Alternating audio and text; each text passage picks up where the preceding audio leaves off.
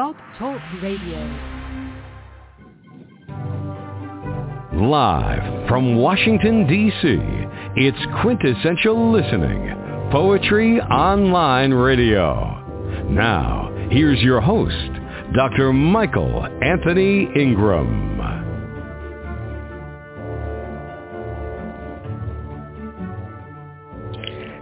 Good evening, everyone. My special guest tonight is author, producer, and poet, Rojé Augustin. She has written Out of No Way, a groundbreaking debut collection of dramatic poems about hair care entrepreneur Madam C.J. Walker and her daughter, Aaliyah. Welcome, Rojé, to the program. Hi, Michael. Thank you for having me. Oh, you're more than welcome. I'm glad you're here. We're going to go on a journey tonight as you share with me your work. Again, I am so excited. Let me ask you a question to begin with. Sure. What is poetry? What is poetry to you? Oh, wow. That's a good question. That's a big question. Yes. I will have to say that poetry for me, and I'm quoting or borrowing from one of my favorite writers, E.B. White, who said that poetry is the greatest of the arts because it combines music, it combines painting, it combines storytelling, prophecy, and the dance. You know, it's religious in tone, it's scientific in attitude, and a true poem contains like the seeds of wonder. So poetry for me is a really high form of art because its restrictions and its boundaries force you to be really, really creative. It's not an easy thing to do. And I'm not saying that I'm necessarily the best poet out there. This is my first collection, but I really appreciate the restrictions that poetry enforces, if that makes any sense. It does make sense. What was an early experience where you learned that poetic language had power? When I first read Edgar Allan Poe's The Raven, which is probably my favorite poem of all time, one of my favorite poems. I was, I think, 10 or 11 years old, and it was an assignment that we had in school where every child had to memorize a poem. And all of the other shorter poems were taken, and one of the only ones that was left to choose from was The Raven, and it was really long, 108 lines long. And I thought, oh, wow. Gosh, I'm stuck with this one. But then I started to read it, and it just blew me away. And to this day, I remember most of the poem because it's so musical when you recite it. So that was the thing that hooked me on poetry. That was the poem. What about it blew you away? I want to know. Well, it had so much mood to it, and it told a story. And the mood and the darkness escalated as each stanza went on. And also the rhyming structure was really beautiful. You know, once upon a midnight dreary and weary, over many a quaint and curious volume of forgotten lore. You know, it just had this beautiful kind of, you know, rhythm to it that just made it stick in my head while also telling this dark kind of melancholy tale, you know. It was just magical to me. Wow. Now, and we're going to move into the book in a second, but I want to ask you a question. Now, I believe when I've read that poem that it's very emotional. Do you think that someone can be called a poet if they don't feel strong emotions? If a person doesn't feel strong emotions or the poetry doesn't? Yes, if the poet doesn't feel strong emotions, can you be called a poet? No, because I think a person who doesn't feel strong emotions can't write a poem, like wouldn't even think of writing a poem, or if they do, I'm not sure that poem would land very well. You know? Right. I mean, it depends, but I think, emotion is because poetry is intensity, you know, when you think about it, that's what it is. Unlike a novel or an article or something, which you have, you know, a lot of space, a lot of words to kind of flesh out your story or whatever it is you're trying to say. Poetry does it in few words, and sometimes it's what's not said. So it's intensity, and emotion is intense. So great question, by the way. Well, thank you very much. That brings us to your book, because I'm sure it's about emotion. It has to be. It has to be about emotion. So tell me, what inspired what inspired your book? What inspired your book? Well, a couple of things inspired the book. Because I'm a writer, I'm a screenwriter and a producer. And when this project first came about, what happened was I was actually developing a limited series about Madam C.J. Walker's life that I was hoping to pitch to Netflix. And my agent and I were sort of working on it together. And then one day my agent rang me and said, oh, Rojé, bad news. The book about Madam C.J. Walker's life has been optioned already by Octavia Spencer, and that a series about her life was already in pre-production. So I was pretty bummed about that, but also really, really happy because somebody was doing a show about her life, which I think was long overdue. So I had all of this material, and I had done so much research. And so my agent said to me, look, why don't you take that material and all your work and translate it into a poetry book? Because at the time, poetry was sort of like in the zeitgeist, and I think her name was Rupi Kapoor. Rupi, yes. Rumi, yes. Yeah, she was sort of going gangbusters, and poetry was like of the moment. So my agent was like, put it in a poetry book and we can try to sell it. And my first response was, are you mad? Why would I do that? I'm not a poet. I never considered myself a poet. Although I appreciate poetry and love it and studied it at university, I never really sat down to try poetry much.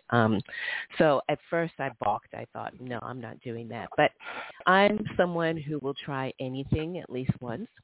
So I thought, you know what, let me go ahead and give it a try. I've got this material, and I had, nothing on my plate in terms of work at the time. So I said, fine, I'm going to dive in. And my first few attempts were terrible. And I thought, oh, I can't do this. But then I came up with a structure, I just had a flash of inspiration, and I worked out, okay, I'm going to structure this book like, an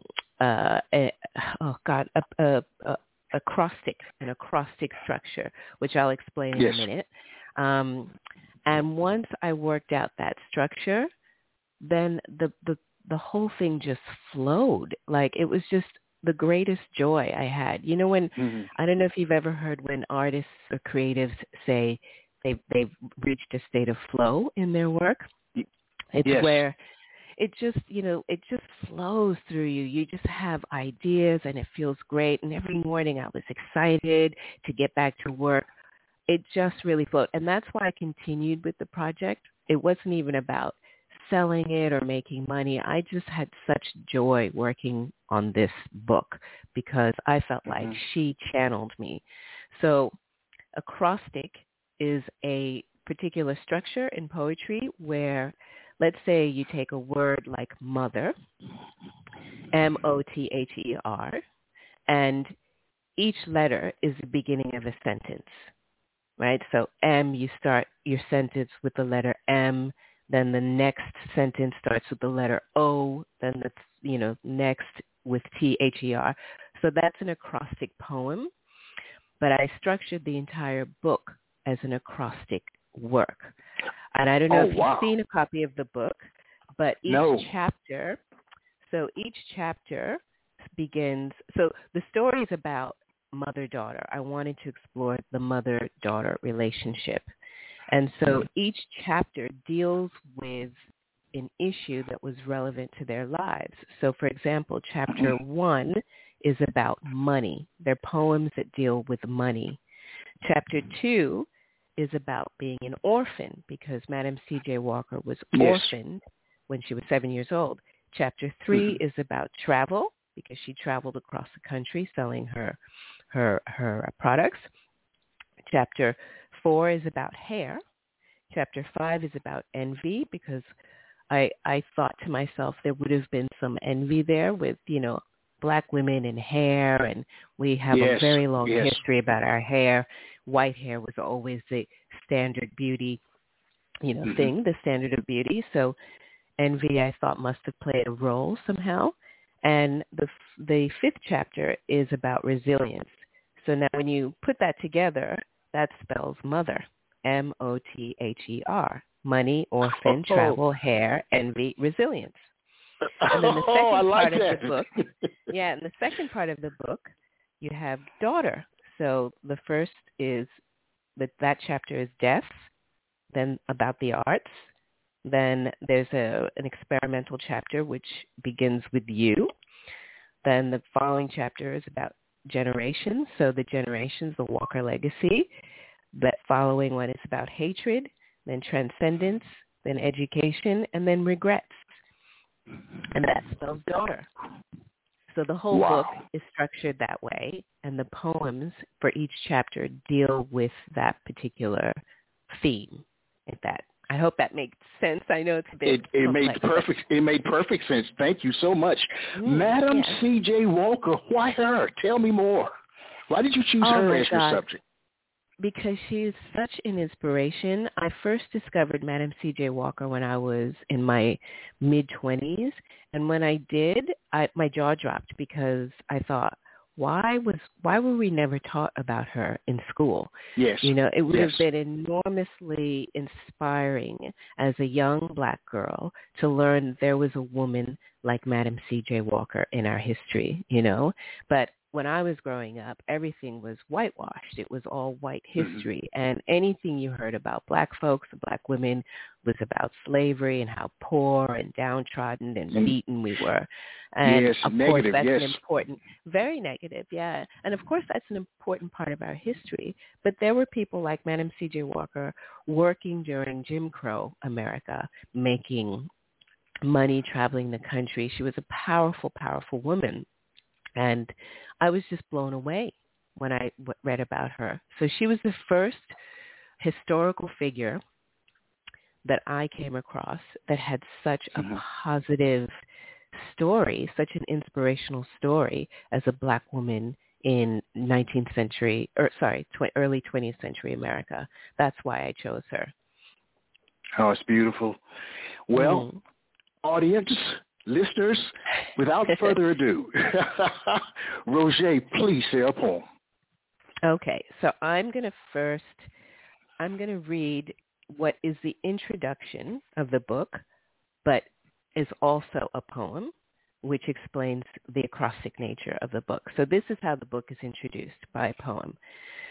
Money was no doubt a driving force for Madam C.J. Walker, the orphan child and first freeborn in her family. It gave her motivation to travel the country and sell her range of hair care products to black women who likely envied the attention and praise of long, straight hair.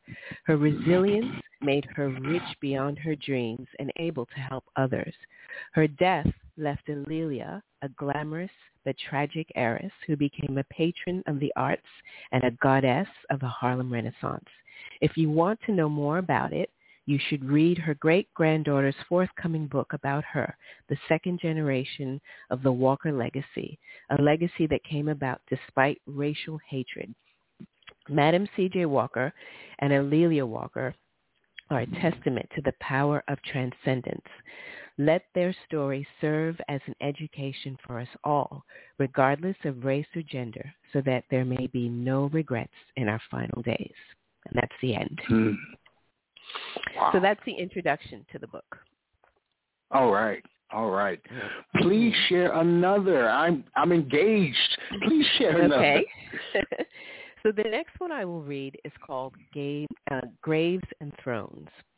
This poem is a bit longer, and this poem is inspired by The Raven because it is structured in the same meter as The Raven, which is a very specific structure, very highly structured. So each stanza has a certain number of syllables and a certain number of words must rhyme. So I structured this poem, Graves and Thrones, after The Raven, and it's about Madam C.J. Walker and Alelia Walker I imagine them meeting while Madam C.J. Walker is sort of on her deathbed, right? So I always felt that Madam C.J. Walker and A'Lelia Walker, I know that they had sort of a strained relationship. Yes. Because she, Madam C.J. Walker, she had to travel the country for several years, and she left her daughter behind a lot. And I was always intrigued by the impact that would have had on their relationship. So I wrote this poem as a call and response kind of thing. Graves and Thrones, Act 1. We are at Battle Creek Sanitarium, 27th of November, 1917, evening. The crackle and pop of a fire is heard. It is warm and imploring and telling of words like listen and care. The curtain rises. Before us is a suite that comprises a grave-like bed and a throne-like chair. Lelia, my precious child, I understand your thoughts run wild, but now that we are both reconciled, consult my tale to not bemoan. Finer in life you are, you see, unlike so many born unfree. Do not lament, could mother be is not known. Give thanks for what you are not, a motherless child without a home, nameless grave nor empty throne. When my parents died so vainly, there was forged a space so plainly of undying incompleteness for which my soul could scarcely atone. I was but 7 years old, remember, when faced with true terror at the sight of the grand view bearers, now orphaned and alone. Standing on that savage field, I now recall what it made known, scores of graves and ghostly thrones. Racked was I with grief and robbed, and mourning of the loss I sobbed, a long, brutal year's worth of tears for both to rebound as flesh and bone. Rarely a moment came my way of love or warmth that urged me stay, despite my dreams of whiter days, family round hearth, these well known. Sealed was my fate to be a penniless waif without a home, born of graves and buried thrones. There I sank into a well so miserable, vulnerable, wholly unutterable, scraped and soiled like a neglected moonstone. Made to feel an unperson, and seeing that my lot did worsen, I found my heart had coarsened, my lucent girlhood notions thrown, by merciless night shadows delivering the serpent's own wicked grave and shameful throne. All that was left was to self-destruct and to reconstruct an unyielding self that was stronger, yet somber and rapidly grown. Uncertainty became my friend, and fear a devil to transcend, become someone, a godsend, whom no one ever dared disown, a lady, a madam, with all the treasures my dreams had shown, neither grave nor buried throne. For what is damnation but to seek from others validation? Inward was my diligence thrown, orphan to die and madam to hone. With hard work both day and night, I repaired my wounds and made things right.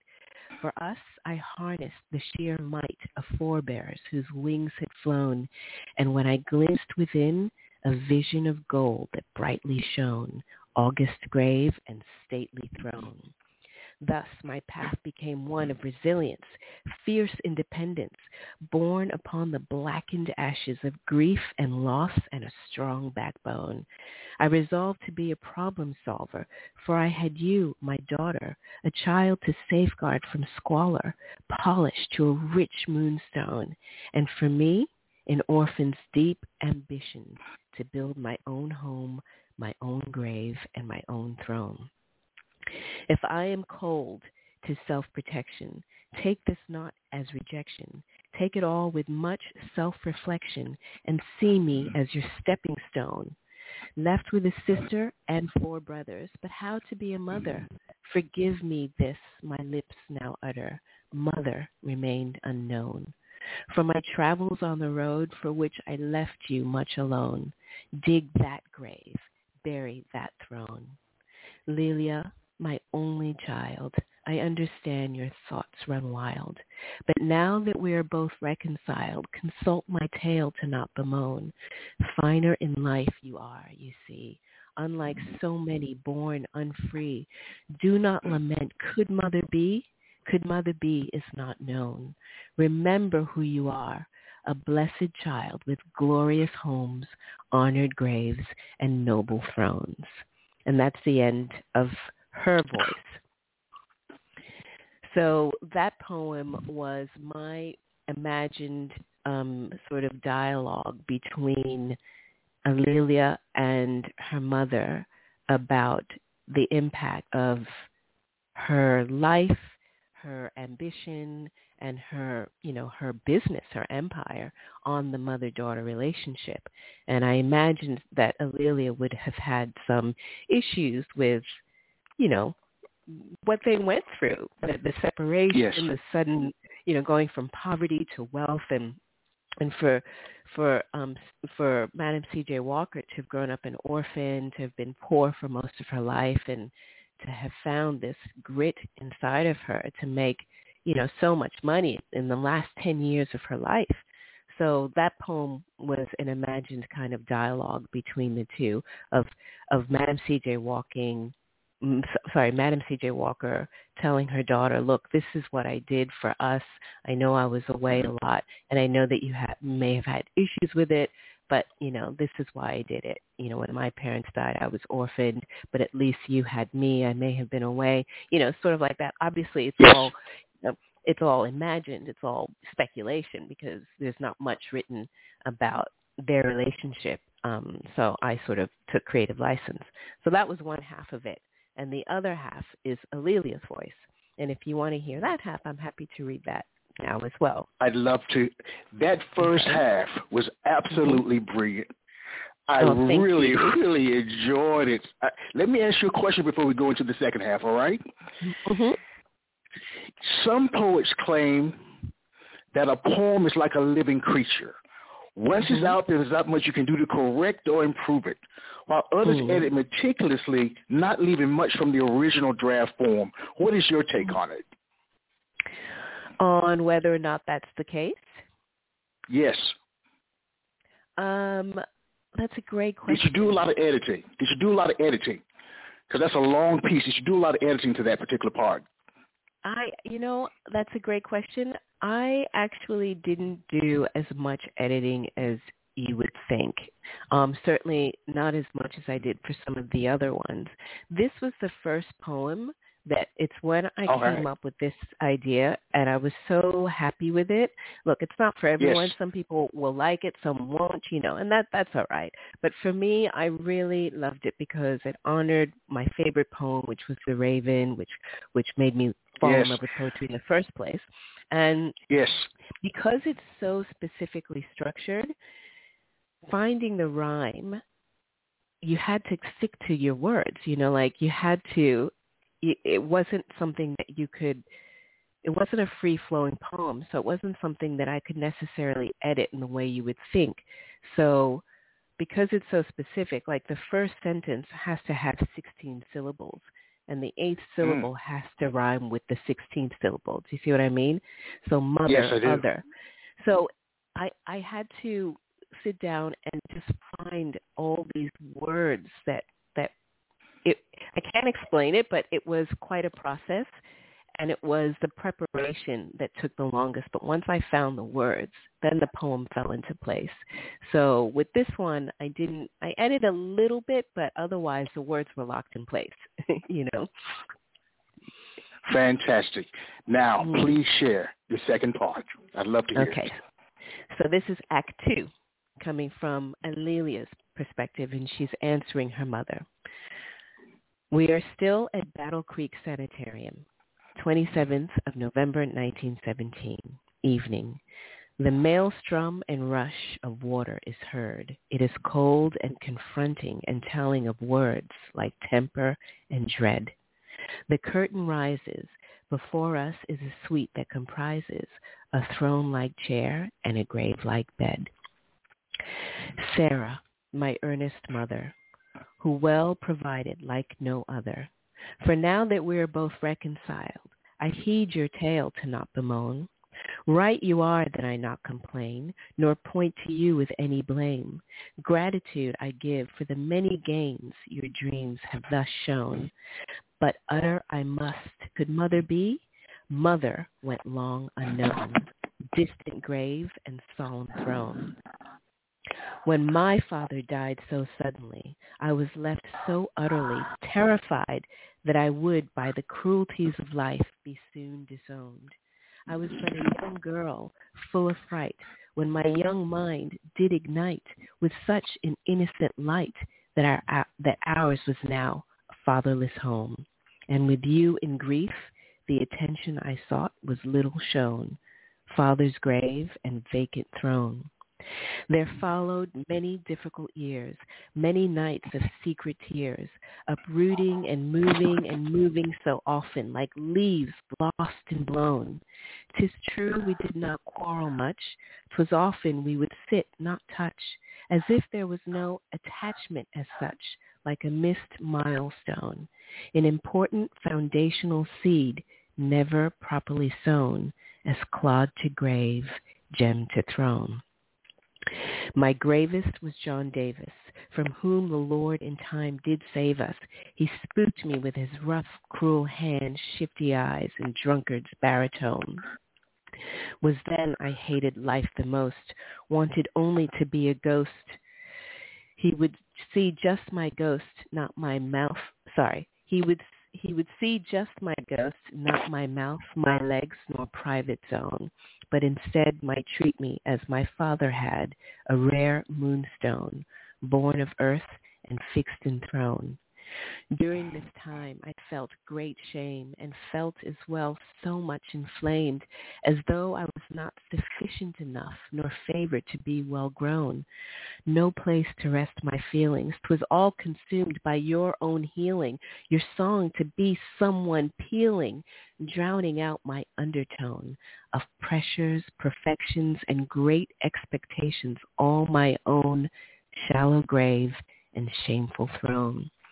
Yet still I learned to overcome, as not to be a girl undone, to follow your ambitious road of darkly glittering precious stones. Yet one problem you could not foresee, thorns of guilt inside of me. From many recoiled who thought me spoiled, your rich moonstone. I was born and ensconced in a world between orphan and throne, mournful grave and stately home. You talk of being orphaned, like only death can make an orphan. But what of your, not now I'm working, my being sent away from home? I understand more than you think, for from this well I also drink, a bitter brew of hoodwink and living in motherless homes. You, who were hardly there even while you were, must now atone for jilted graves and vacant thrones. Orphaned mother, lonesome child, the reason for my thoughts so wild? As I could have none of my own, May I adopted so we would be known for more than the wealth that left me torn, one side rose, one side thorn. Forgiveness, from which I am shorn, shows me now that heart is home, not Sarah Breedlove's grave, nor Madam C.J. Walker's throne. Heart is the seat of my throne. My dear earnest mother, who well provided like no other, yes, now that we are both reconciled, I heed your tale to not bemoan. Right you are that I not complain, nor point to you with any blame. Gratitude I give for the many gains your dreams have thus shown. But whisper I must, could mother be? Mother remained unknown, shadow grave and lonely throne. That's the end. Exquisite. Exquisite. Thank you. Exquisite. What was the easiest part of writing Act Two? The easiest part of let me think here. Act Two. There was no easy part. Okay, because my next question was, what's the most difficult part of writing that too? Oh, well, that was, oh my God, I've got to do another 108 lines. Because once I finished the first part was 96 lines. And then once I finished that, I knew I had to do another 96 lines. And then the first part took a while. And having to do it all over again, that was, a bit daunting. And I worried that it didn't flow or come through the first part did, but in the end it did. It incorporates elements of her life. For example, John Davis, I don't know if you know her story, but Madam C.J. Walker was married 3 times. She was married at 17 and he died by the time she was 20. She was a single mother. And then she married John Davis when A'Lelia was 9, I think. And he was an abusive alcoholic. And there was a period of time when A'Lelia missed a lot of school. And there was, this kind of gap in her story when she was with John Davis. So the speculation is that he may have been abusive towards her. No one really knows. But again, I took a bit of creative license. And if, recall in one of the stanzas, she says, "My gravest was John Davis, from whom the Lord in time did save us," because Madam C.J. Walker, who was born Sarah Breedlove, eventually left him because he was abusive and just, wasn't helping out. And May Walker is a young girl that A'Lelia Walker adopted when she was in her late 20s because she couldn't have children. And May Walker is the reason that her legacy lives on, because May then had children who then had children, and the great-great-granddaughter of Madam C.J. Walker is the one who wrote the book that became the sort of source for my work about Madam C.J. Walker. So A'Lelia Perry Bundles is the one who's responsible for bringing Madam C.J. Walker's story back into, the mainstream, and who carried that torch. So if A'Lelia hadn't have adopted May, we'd never know about her story the way we do today, because that's the only reason. Otherwise, it would have died with A'Lelia Walker. So that's also incorporated in the poem and throughout the book. Their history is sort of, that's obviously the source for all of this.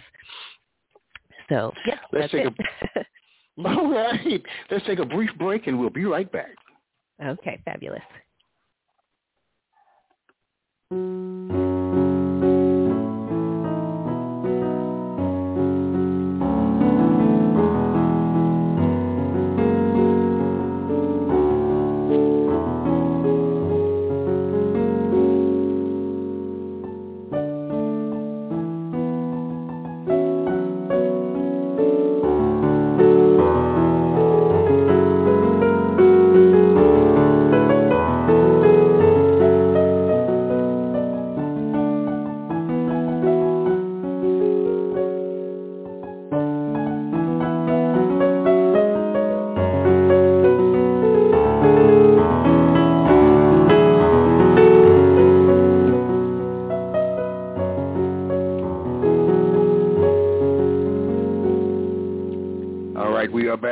I am Michael Anthony Ingram.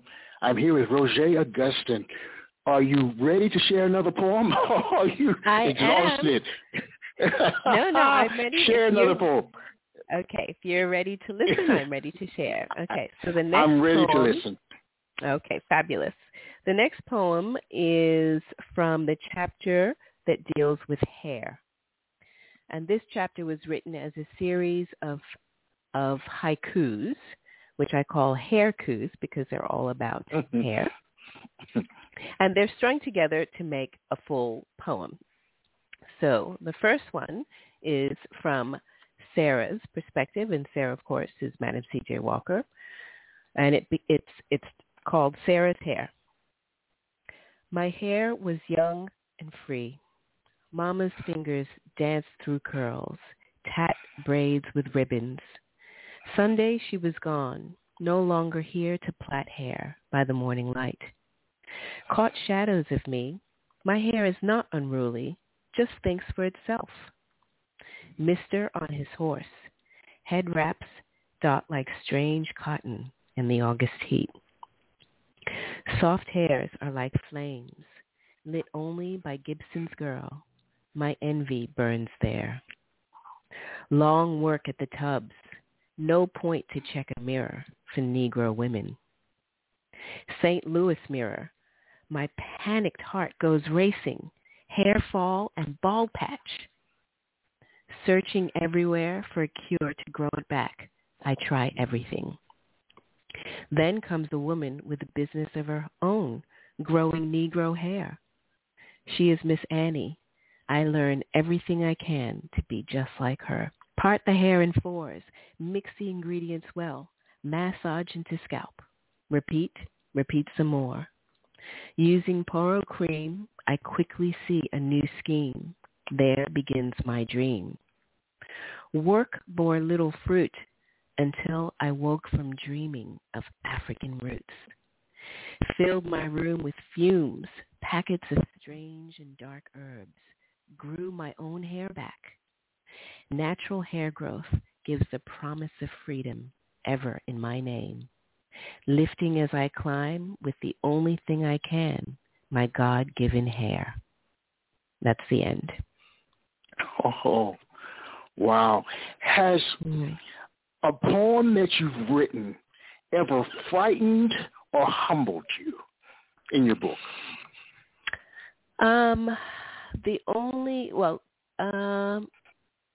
Frightened me.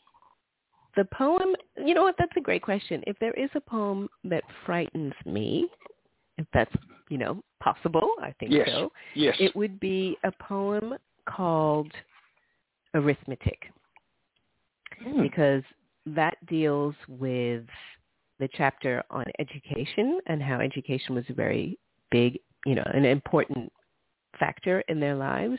Madam C.J. Walker taught herself to read, and education was important for her daughter. She sent her away to school. So I have a chapter that focuses on education and the meaning it had in their lives. And so one of the poems is called Arithmetic, which is written like, I don't know if you remember in school when you had these arithmetic problems where it was something like, if so-and-so, had six apples and cut an apple in half. I hate those. Yeah, me too.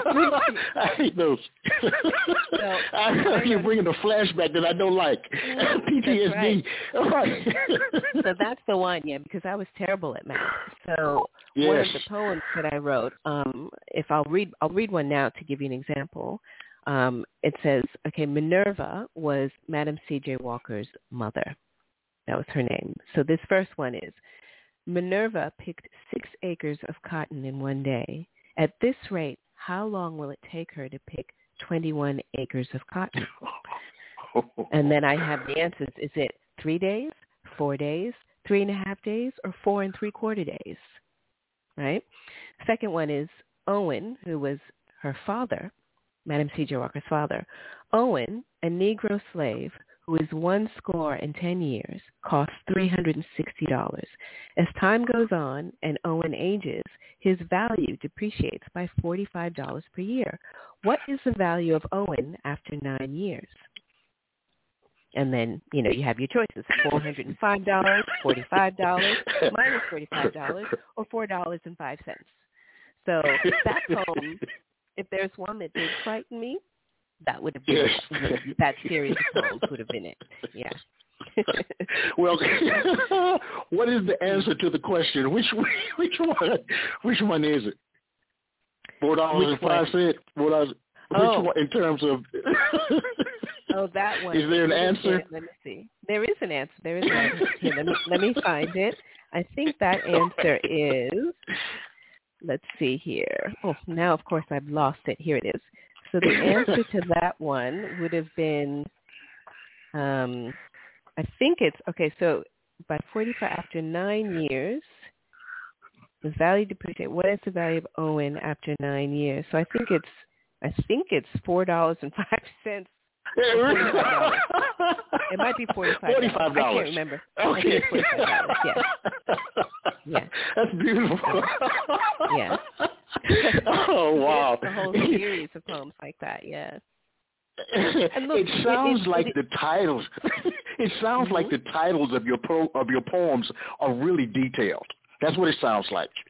What role should the title of a poem play in your book? What role should the title of a poem play in poetry? I think it should give you a sense of what you're about to read. It should wet your whistle. So, ooh, this is about, like the raven, for example. It's about this ominous bird, and when we think of ravens, we think of, we think maybe of evil, of darkness, of omens. And so I think titles play that important role so that it intrigues you. Yeah. Yeah. All right. We've talked about Edgar Allan Poe. Mm-hmm. All great writers have great writing influences, and he sounds like one of yours. Who else has been a writing influence for you? Oh, gosh. My God. There's E.B. White. There's Maya Angelou. James Baldwin, although he didn't write poetry, but his writing is just amazing to me. He's the gold standard for me. Elizabeth Gilbert is another amazing poet. I studied a lot of the classic poems. So, John Donne and Wordsworth and Poe and Marlowe. And so I have a real appreciation for the technique that those poets employed. Poetry today is very different. It's more free-flowing. Yes.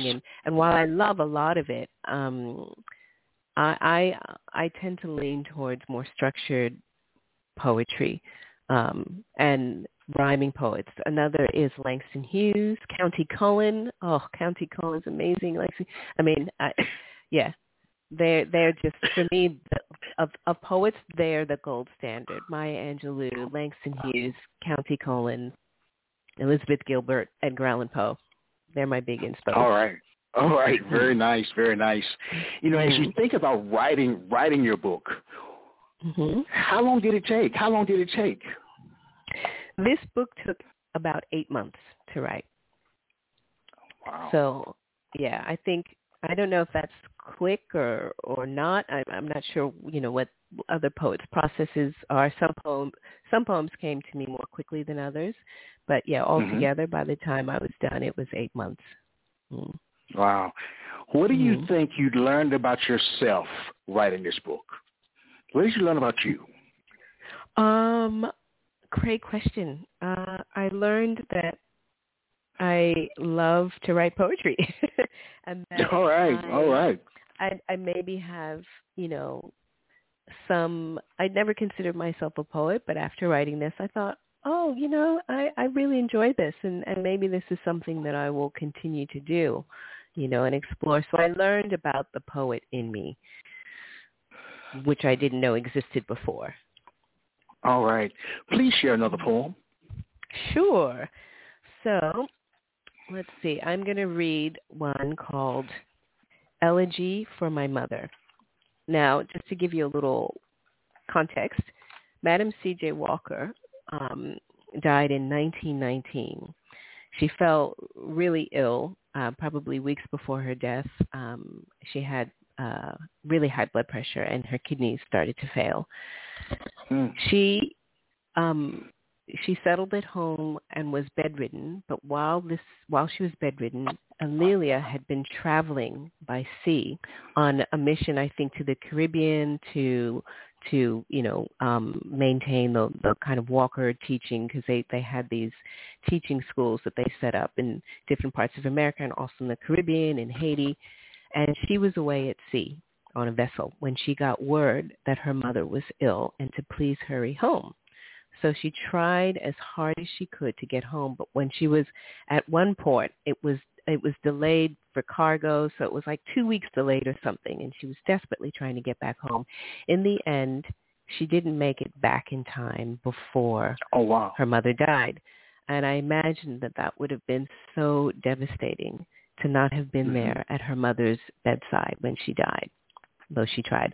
So this poem is written from Alelia's perspective on the ship, knowing that her mother is dying and trying to get to her.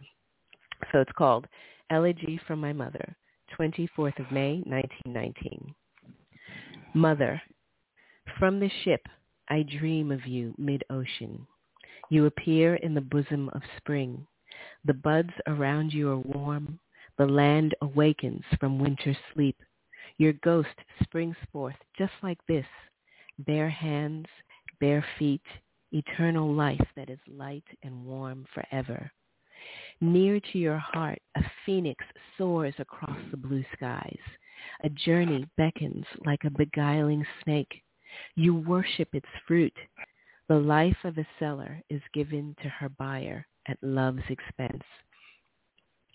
For you, it will be the first night unlike yourself, a night of reapers and truth. The hidden parts of your soul give in.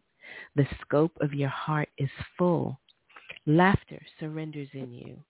The stillness of your thoughts succeeds, and you stay your enemies. Tomorrow you will walk through the garden. You will be poised under a familiar coldness. To lose your grief out in the cities and be praised over and over again. The shadows of your grieving heart are drawn from the blood of your veins. In the small silences of today, where the mourners weep, angels in the temple of heaven know that I, who have been left behind, carry the mighty weight of repentance above all. Water, give up your tortured waif. Madam C.J. Walker has died, while I on this vessel cry, taking refuge in the cradle of your legacy. The dream of light, the angels of heaven, the eternal seas, all revealed in love. Tomorrow we will walk through the garden. We will be poised under familiar coldness, to lose our grief out in the cities and be praised over and over again. The life of a brave woman is rooted in the soil of her death. And that's the end. Wow. You know, as you think about Madam C.J. Walker's life and Aaliyah's life, what surprised you most? Anything surprised you? About their life? Yes. What surprised me most is that Madam C.J. Walker was able to accomplish so much in a short period of time. So 10 years. She didn't start selling her products until she was in her late 30s. I think she was 37, 38. So she had all that time before of just earning $1.25 a day, you know, if that. That was the most that she earned. And the other thing that surprised me is that she was able to do all of this during one of the most tumultuous, racially divided periods in American history, because this was the age of Jim Crow. This was the age of lynchings, where people were lynched with, you know, and you know, black people were lynched, and no one was ever brought to justice for it. The government, the authorities did not care. And she traveled across the country with all these dangers, and she made it safely to and from wherever she was going, as far as we know, and did you know, and built up a really successful business. And I was just, you know, blown away by that. Anything with Aaliyah? Anything surprise you? Yes. The other thing that surprised me with Aaliyah is that she, you know, she was very much in the shadow of her mother. And though she tried to join the business, and she did join the business and help her mother run some of their headquarters, she never seemed to me to have the same sort of the same sort of backbone that her mother did. You know, she never quite had the drive that her mother did. And I think that's because by the time she was 14, they were already starting to make money. So she went from being, you know, like almost destitute to being really wealthy. And that sudden newfound wealth had an impact on her. And she was described by her contemporaries as being a bit spoiled. She was a bit, and I just, like I try to imagine a Black woman. She was very tall back in, the early 1900s, to have enough money that you could be spoiled, and just go shop till you drop. You know what I mean? Like, that's just an image. And she was also the one responsible. She was a real patron of the arts in the Harlem Renaissance. The Harlem Renaissance happened largely because of her sponsorship, and she held these parties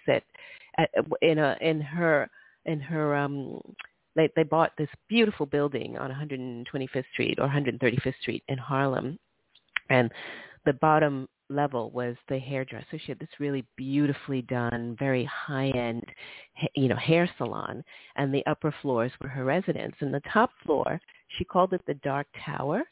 And she held these salons, these parties, with all of the who's who artists of the day. So people like Langston Hughes and County Cullen and Zora Neale Hurston, they frequented her parties, and they gave poetry readings and played music, and she served food, and they were the parties to be at. And often, when you read about them, there'd be like, 100 people in this space. It was the talk of Harlem. She really was the goddess of Harlem. And so that was another thing that when I learned about it, I was really surprised because, like I said, Langston Hughes and Zora Neale Hurston and County Cullen, they were all her contemporaries, and they were all there. They all knew her. So that was a really big, piece of inspiration for me in terms of writing the poems and telling her story. We've almost reached the end of our journey together. Would you mind sharing one more piece before we go? Sure. I got a couple more questions, but just one more poem for us. Okay, this one will be a short one. It's called Why Our Hair Is Not Straight, and it's also a series of haikus. Okay. Yes. Okay, so Why Our Hair Is Not Straight. This is a series of haikus. Okay. Our hair is not straight because we are not straight. No, we curl with laughter. Our hair is not straight because we are not straight. No, we twist into song. Our hair is not straight because we are not straight. No, we bend in prayer. Our hair is not straight because we are not straight. No, we wave and frizz on. Our hair is not straight because we are not straight. No, we curve while dancing. Our hair is not straight because we are not straight. No, we swirl with high hopes. Our hair is not straight because we are not straight. No, we circle like crowns. Our hair is not straight because we are not straight. No, we braid and we cope. Our hair is not straight because we are not straight. No, ask God up above. She will tell you.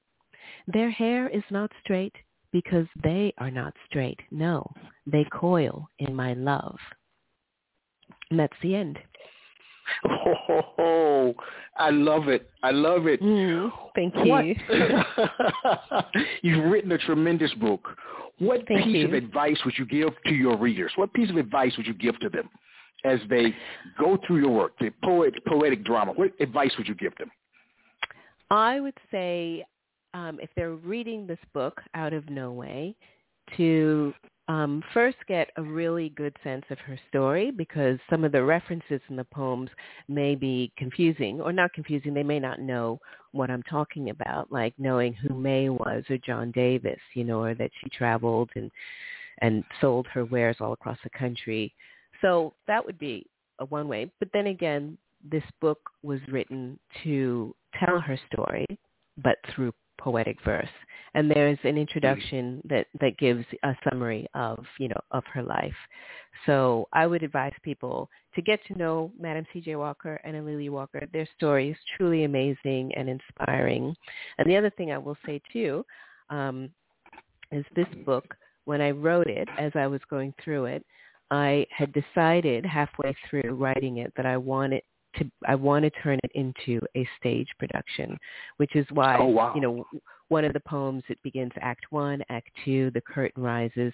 So I envision this ultimately, sometime in the future to turn it into some sort of stage production or even / musical. And this book will serve as the book for that production because it's all, That is nice. Where can readers find your work? Where can they find this book?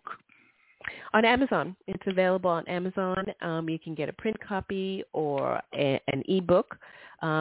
Because I published it from Australia, there aren't any retailers where you can pick up the book, a physical copy, but you can get a paperback, and a hardback is going to be coming out shortly. But the paperback is available as well as an ebook version. All right. The cover is beautiful. I really like the cover of the book. Thank you. How can readers stay in touch with you, Rojé? Well, there's my Instagram account, Rojé Augustin. There's also my website, which is, actually my website is under construction now. I had to redo it, but that will be up soon. But the best way, I think, is to either get in touch with me through Instagram or Facebook or Twitter or on my website, which is breaknightfilms.com. Oh, wow. Well, I want to thank you for sharing your work with us. I learned so much. You're an amazing writer. I wish you nothing but the best as you continue your journey. Thank you. I've got a big smile on my face because I'm just so thrilled and I'm glad. Well, it's the end of our time. I want to thank the listeners as I share with you every week. Let poetry ring somewhere throughout the land. Thank you so much. Good night, everybody. Michael. It's been a joy to be here. Thank you. Oh, you made me blush. All right. Take care, good people. Until next time, let poetry ring. Bye. You have just listened to the Quintessential Listening Poetry Online Radio Podcast with your host, Dr. Michael Anthony Ingram. Subscribe to our podcast on iTunes, Spotify, or Stitcher. And make sure to catch our next episode.